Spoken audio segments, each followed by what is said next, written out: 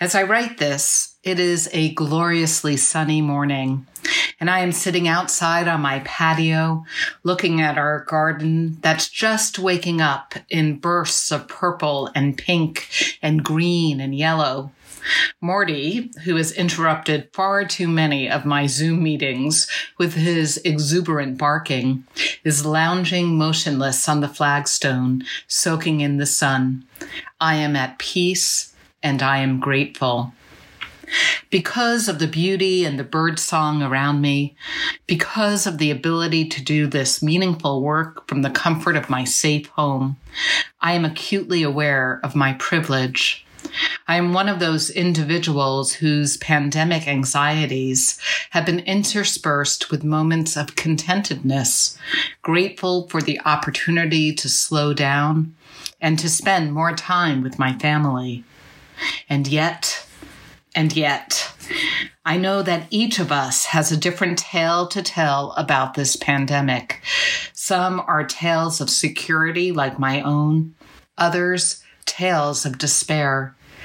As I saw on social media this week, we may all be in the same storm, but we're not all in the same boat. Some of us feel well protected and sheltered, sailing the waves of this pandemic on a well-built ship. Others feel as unprotected and defenseless as if they were alone on a kayak. Some conversations I've had this week have driven home this principle to me. Last Thursday, we were blessed to have a half hour on Zoom, face-to-face in conversation with Congresswoman Pramila Jayapal. She shared with us the ways in which this pandemic has exposed the systemic inequities in our city, our state, our country. People of color are disproportionately impacted by COVID-19. The economic crisis is impacting low-wage workers the worst. Immigrants unfairly held in detention centers are being exposed to COVID-19 at alarming rates. Our Torah portion for this week, Bahar Bechukotai, obligates us to bring release to the disenfranchised and the impoverished in our midst, returning righteousness to the world by making systemic changes and recognizing the basic dignity of every human life. Indeed, as we learn from the Congresswoman, what was true for our ancestors seems even more acutely necessary in our pandemic-ridden society. I also spoke this week with a longtime Temple Beth Am member who reminded me that for many of our community, COVID-19 and the coronavirus is not, quote, our first plague. Rather than being shocked by the experience of the current pandemic, this friend who identifies as queer described having flashbacks to the AIDS crisis when a whole community was decimated and rendered invisible by the powers that be. This individual urged me to recognize that for our queer members and Asian members, Black members, members with disability, trans members, there are unique elements to this pandemic that we as a synagogue need to bring to the center of our consciousness and actively address. To live our value of inclusion, we need to give voice to the concerns of those who in the past have been relegated to the margins and ensure that our communal space, whether it is in the physical sense or in the virtual sense, is genuinely a safe space for everyone. Finally, I had several conversations with individuals who at this stage of the pandemic are coming face to face with how difficult and how challenging these weeks have been. One person acknowledged that she has been having a difficult time.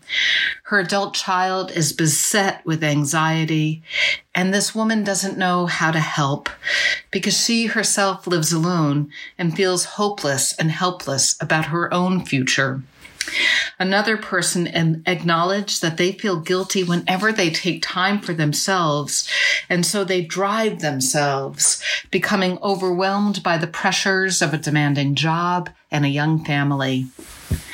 An older member shared with me how his sadness over losing friends and loved ones to COVID-19 has been intensified by his own fears of his own mortality. In truth, even as I am feeling personally secure, my free time is filled with envisioning the future for our community. How will we meet again in person as a sacred congregation and still fulfill the most stringent of the public health protocols? In the weeks ahead, we look forward to engaging in conversations with all of you about how our congregation plans to respond to our new reality. All of us are vulnerable, and all of us are uncertain. We stand on a precipice, imagining what life will be like when we phase into more public activity. In the week ahead, we celebrate Lag BaOmer, the 33rd day of counting the Omer. Lag BaOmer is a minor holiday when the contemplation and semi-mourning practices of this period between Passover and Shavuot are lifted for one day. Tradition teaches that a plague that struck Rabbi Akiva's students in the 1st century of the Common Era ended on this day. At its heart, Lag BaOmer is a day of celebration and thanksgiving, even during a plague. This year, as we navigate the coronavirus, perhaps we will celebrate Lag BaOmer by deeply appreciating the fact that each of us are weathering the storm in our own vessels. Let's take this moment to see the uniqueness in each of our journeys and to recognize that we have work to do to protect the unprotected. Let us always remember that we are on these seas together.